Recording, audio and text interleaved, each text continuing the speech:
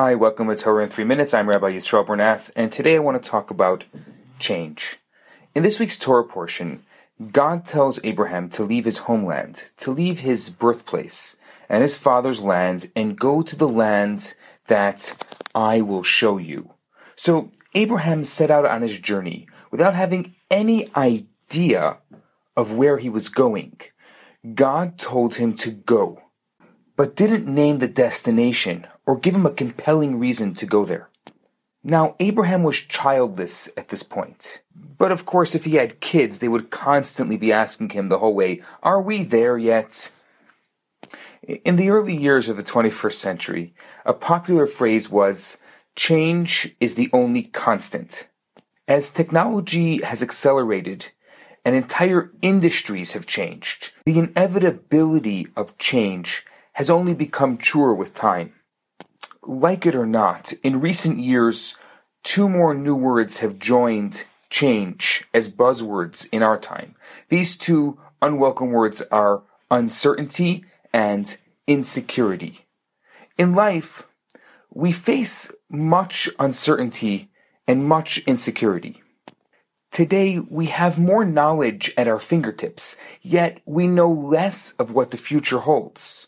How to forge ahead with confidence? I think that's the question today. I think we have to get a grip. We need to hold on to what we cherish most, to dig deep and find that bedrock of security and certainty that will help us weather the external storms of insecurity and uncertainty.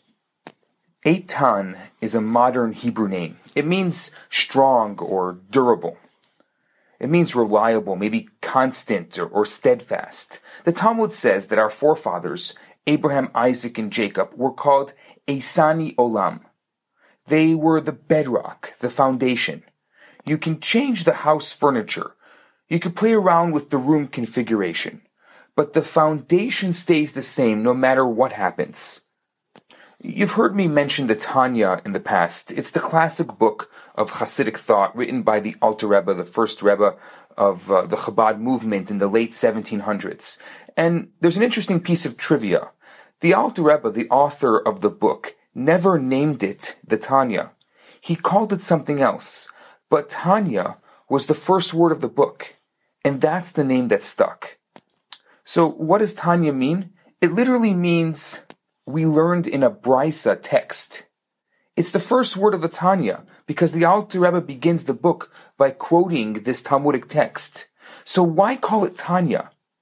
Just because it's the first word of the book. The elder Hasidim came up with this insight. They said the Tanya shares the same Hebrew letters as the word Eitan. Tanya is called Tanya because it helps us dig up, uncover and reveal that inner soul core within us, that indestructible Jewish essence, that bedrock of Jewish identity. The Tanya gives us something to hold on to in these turbulent waters of life. Abraham didn't have to know where he was going. It didn't matter. He knew God wanted him to go, and so he went. Abraham didn't fear facing the unknown. He was certain about God, and he was certain about his mission. He didn't feel as if he was facing the unknown. Now, I'm no Abraham, believe me. That's for sure. Book Rebbe, he says that one of the character traits that the Rebbe instilled in his followers was fearlessness. I don't feel so courageous, to be honest, but it's true that we thrive despite unknowns and despite uncertainty. Our little center is a startup, and we don't often know how we're going to pay the bills at the end of the month. We actually have a lot less figured out than you may think. But we're not confused, and we're not uncertain.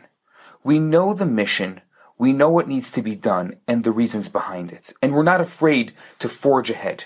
The external might be unknown and iffy, but the internals are solid and secure. So today I want you to think about, what are those things that are inside of you that are solid and secure? Don't focus on uncertainty. Don't focus on the unknown. Focus on the known. I'm Rabbi Yisrael Bernath, and this has been your Torah in 5 minutes today. Have a great day. Hi, Rabbi Bernath here. I have some great news for you. My popular 4-week course, Kabbalah for Everyone, is available right now for free for for the next 50 people who download it. All you have to do is go to www.theloverabbi.com, scroll to the bottom of the page, and you're going to see the download button right there.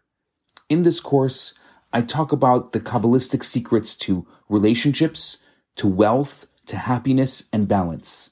This special offer has been dedicated in loving memory of Ellie Dorfman. I look forward to hearing from you and hope you enjoy the course. Now on to today's episode.